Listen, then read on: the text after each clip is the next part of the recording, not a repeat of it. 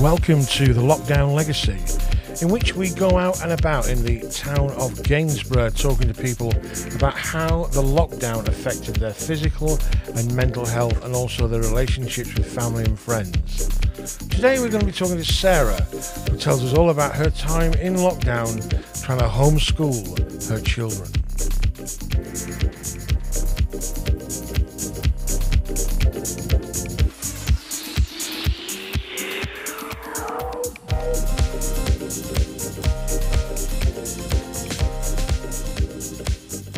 This is the Lockdown Legacy with Stepping Stone Theatre for Mental Health, talking to the people of Gainsborough about their time spent in lockdown and how it's affected them physically and mentally.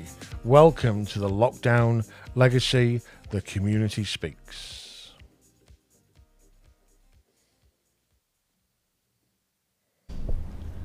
Well, here we are, back out on the podcast trail for the Lockdown Legacy. Very interesting venue today. Found myself in some strange places, but this one is a marquee in the middle of a field on a windy day outside a sports building, which is full of football pitches and rugby pitches. And I'm here to talk to probably one of the most unlikeliest people that I've met. This is Sarah, who works for a charity, volunteers for a charity called the Bearded Fisherman. And Sarah's going to tell us all about her lockdown legacy and what she went through. So I'd just like to say hello, Sarah. Hi. Hiya. What a strange venue. It is. It's lovely. What brings you up here today? Why are you around here today? What's happening? We've come up to talk to some local people who come up every Monday. Mm-hmm. Every Monday for coffee and cake. So it's a coffee and cake club? It's always cake. And there's always cake. Nothing wrong with that. And do these people who've got mental health challenges... is that right? I'm saying the right thing there? Yeah. All right, okay. As I say, I've been in village halls, I've been in fields, but this marquee, so you might hear a bit of background noise, and that is the wind. Not a lot we can do about that. But like I said, I'm here to talk to Sarah about her challenge of lockdown, and you went through it with 2 kids. I did, yes. Wow. How did you find that? Challenging. Very challenging. But fun. At times. So they were out of school, they weren't allowed to go to school. Were you homeschooling, or did you do what most parents did and that put them in front of the TV and give them a pizza? I attempted to homeschool for a short period of time. And you found that difficult? Very difficult. Why was that? Because I don't have the same authority to the children that the teachers have. I'm mum, I'm not their teacher. So their behaviour with me is completely different to what it is in a classroom. And their frustration, they feel a lot more comfortable letting me know that they don't understand and they don't enjoy what we're doing. So they were more honest with you than they would be a teacher? Absolutely. Well, I don't like doing this, Mum. Can we watch SpongeBob and have pizza? Yeah. Right. And it must be difficult as a parent, especially if you've got 2 little kids, saying no to them as well. If, as a parent rather than as a teacher, you say no, you're going to say yes. Yeah. You're going to say yes. How did the whole kind of lockdown thing, did you get out at all during that, the sanctioned lockdown, the main one? Not in the main one, no. No. Just you in the house with the kids, and you have a partner, yeah? I do, yes. Yeah? Yes. So just the 4 of you in the house. Did you drive each other crazy? They drove me crazy. I'm sure I drove them crazy as well. Because you do yourself, and you openly admit that you have some mental health challenges yourself. Yes. Did it make them any worse or exasperate them when you were going through this? At first, at the beginning of lockdown, I was rather excited. The fact that I didn't need to leave the house, it felt like that was my excuse to not have to get dressed and get up and face the world. But after that had gone on for a few weeks, it started to give me no reason to get dressed and no reason to tidy the house as much as I normally would, because we weren't expecting people to come over and we weren't going to go out. So it helped at first, but then I feel like towards the later stage it hindered. So you felt that it did, it gave you a certain amount of freedom, jogging bottoms and a t-shirt, that kind of mum, come on kids, we can do what we want. and then it started to get to you. Yeah. Yeah. Did you? A lot of people I spoke to during the lockdown journey, they talk about becoming lazy and allowing themselves to become lazy and sitting on the couch and doing very little, and therefore their house became untidy or it became a mess. Did you find that yourself? Did you just let things slide? I started lots of projects around the house and in the garden because it was nice weather as well for a period of time, wasn't there? Very nice weather, yeah. So I did a lot in the garden and in the house. But again, as I was focusing on one aspect, I was letting other things that I'd usually keep on top of slip. Yeah, I'm with you. And when you say it did affect your mental health, what are we talking? Are we talking anxiety? Are we talking depression? What are we talking here? Depression. Yeah.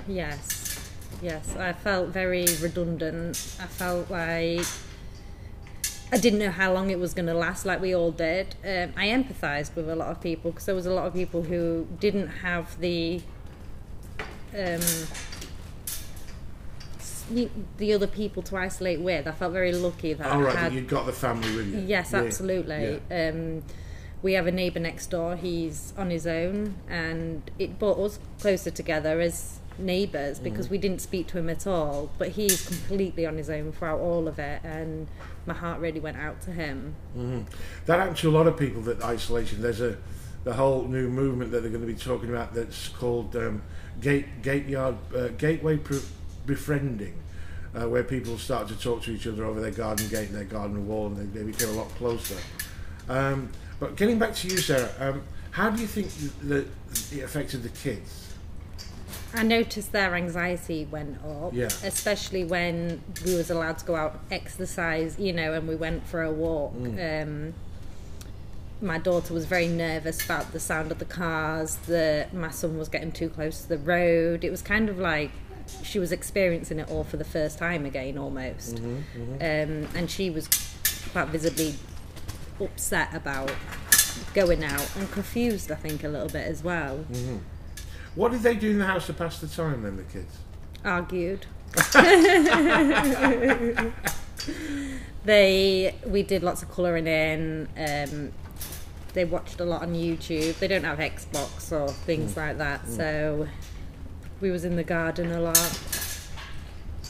So lots of crafts, lots of colouring. Yeah. Lots of kind of hands-on kind of stuff, yeah? Yeah. Brilliant. And what about your partner? How did they feel about that? How did it affect them? I've seen a different side to my partner during lockdown. He's usually very happy, positive, loves to be busy.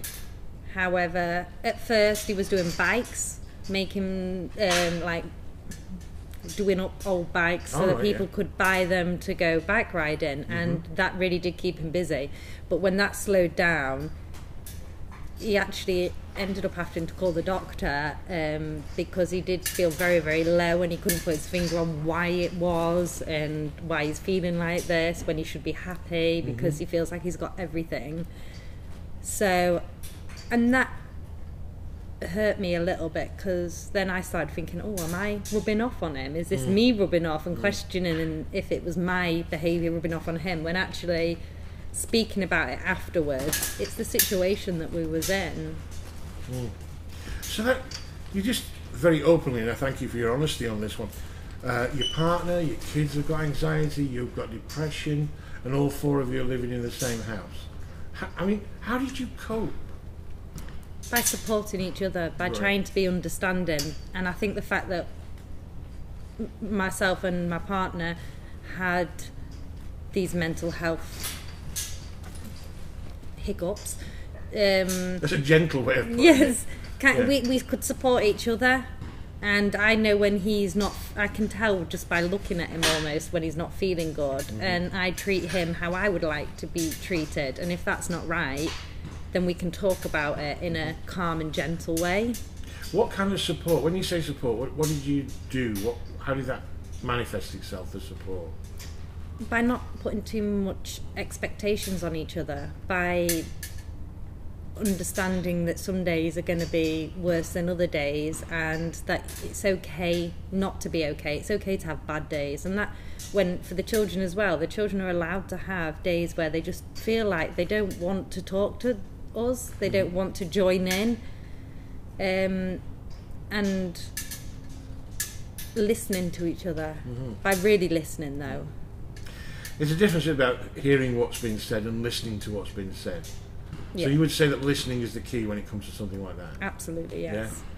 That's fantastic. Thank you very much for your honesty. I do want to kind of wrap it up. I'd like to come back to you later on in the lockdown legacy when we found out whether or not we're going to be locked down again. But if you were having a friend round for a cup of coffee or a cup of tea right now who's been locked down, what advice, not advice, because advice is only worth what you pay for it sometimes, and that's often nothing.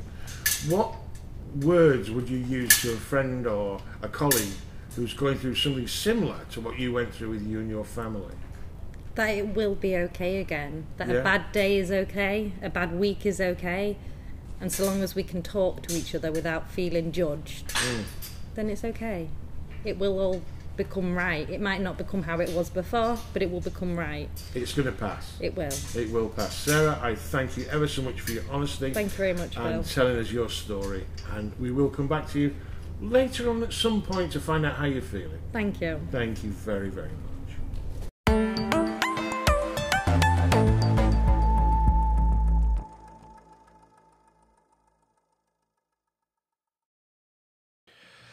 And there it is, a big thank you to Sarah for her honesty there about her journey of lockdown with her family and her kids when they came out of lockdown frightened of the traffic and frightened of the road. An interesting story. Thank you, Sarah. And indeed, apologies for the sound. It was in a huge marquee we were, and in the middle of a field, so it was all true. There we were, Sarah and I, in the middle of a field in a huge marquee. Of all the places that we could have done the podcast, we chose that one. Or did it choose us? If you want to get involved with the Lockdown Legacy, either in a podcast or writing a short story, then please get in touch. We do have a website, thelockdownlegacy.co.uk, or you can find us on Facebook. It'd be interesting to talk to people on how the lockdown has treated you. Are we going to get locked down again? Who knows? But thank you ever so much for listening, and do join us next time for another Lockdown Legacy podcast.